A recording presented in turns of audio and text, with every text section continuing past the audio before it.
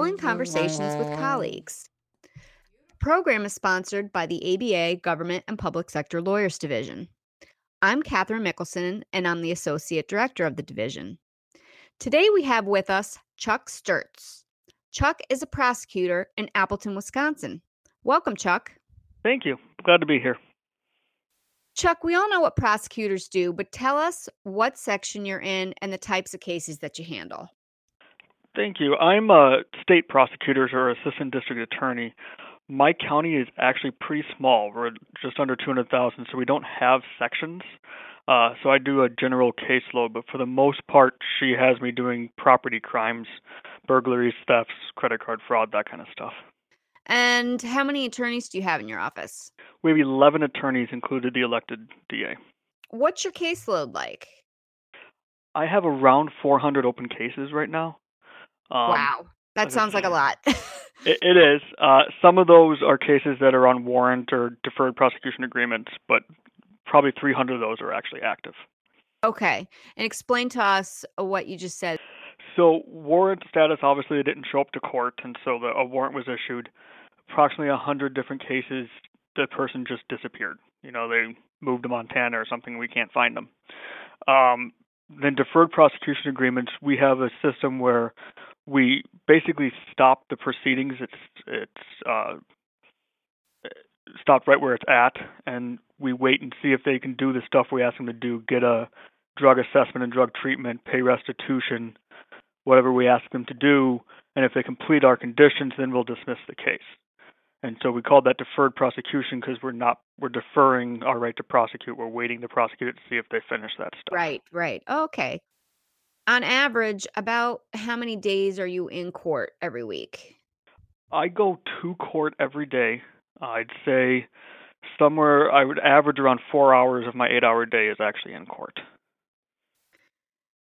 And what kind of support do you have to prove your case?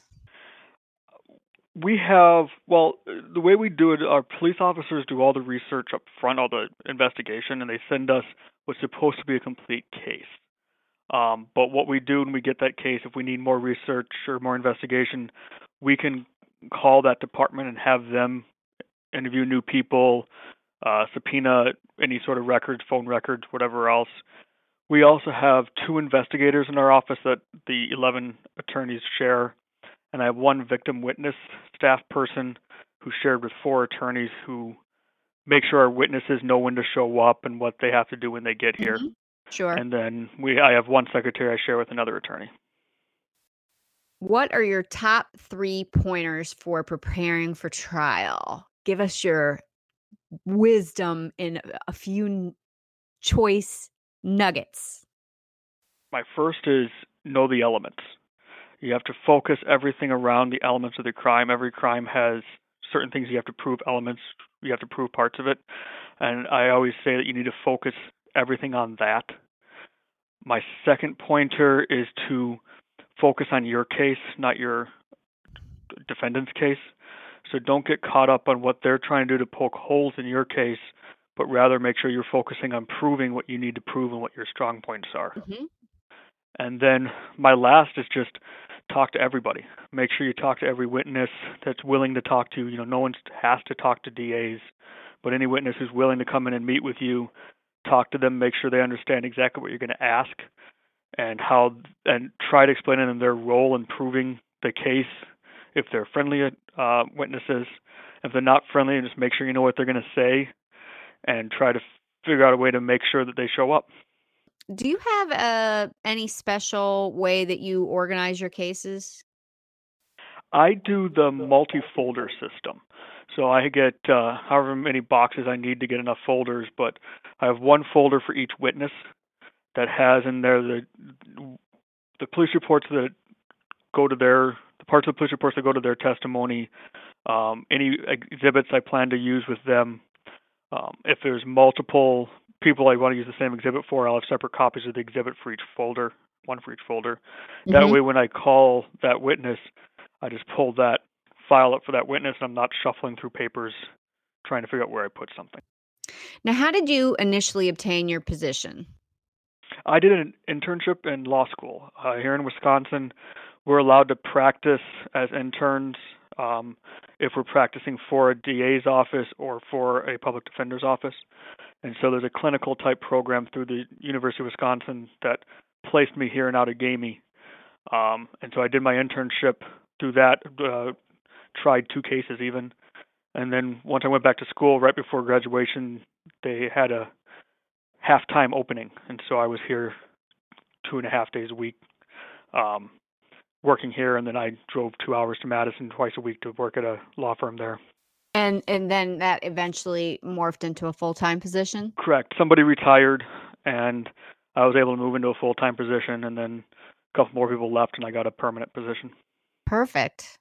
And how long have you been with the office now? It'd be 8 years on May 13th. Okay. Now, what is the best thing about your job?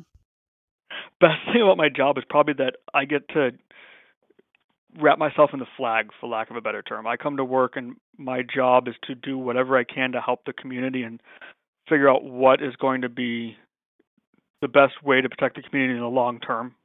You know, it's not about getting the longest jail sentence or getting the highest classification of a crime. It's doing whatever I can to make sure that that defendant's not going to harm someone else. So whether that's getting him into drug treatment, getting him mental health treatment, giving him a fine, whatever it is, all the way up to a prison sentence if that's absolutely necessary. Aside from criminal law and criminal procedure, are there any law school classes or activities that you would recommend to law students who are interested in prosecuting? Evidence is the top one. You got to know the rules of evidence. It's what we do. Almost 90% of our job is arguing about evidence. After that, it would be clinicals. Law school professors are great. They teach you the case law from, whenever the case book was written. But getting in there and actually doing the work of being a lawyer is the only way you're going to really learn how to be a lawyer. So if your law school offers clinicals, I would get involved with them as soon as you can. Chuck, tell us something no one knows about you. Something no one knows about me. So very few people know that my worst grade in law school was in a criminal law class. But other than that, That's ironic. But it's ironic. I guess I was the most valuable team member on my cheerleading team in high school. Ah, you were a cheerleader in high I school. was. Very, They like to very call us stuntmen, but yes, I was a cheerleader. You're doing a lot of holds and catches. Yes. What is the best piece of career advice you ever received? That is a good question. I think it's probably just to ask. You can't be told no unless you ask. So file the motion, ask about the assignment. Just take a chance. The worst that can happen is you can say no. That's probably the best advice I got. I think that's probably the best answer I can give you. What is one decision that you made that changed the course of your career? Volunteering to write an article for a newsletter for the Young Lawyers Division. I had the opportunity they asked me to write an article about prosecutor pay and why assistant district attorneys deserve pay raises. And by doing that, I got involved in the Young Lawyers Division of the State Bar, which then eventually I ran for a seat on the board. And then I ran to go to the ABA. I was on council for the Young Lawyers Division of the ABA and just rolled from there. I got more committees, more section leadership posts, and it led me to really enjoying different aspects of being a lawyer that I wouldn't have been able to do if I was just an ADA. I never would have been involved in some of the policy aspects that I am now. I'm on a council called Judicial Council that we are rewriting the state's procedures, criminal procedure law, civil procedure, evidence rules, and there's no way a guy out of law school for 8 years or beyond that without the connections I made through the American Bar Association and the State Bar Association. Excellent. Well, thank you, Chuck, for your time today, and thank you to all our listeners out there. If you'd like more information about the ABA Government and Public Sector Lawyers Division, visit www.governmentlawyer.org.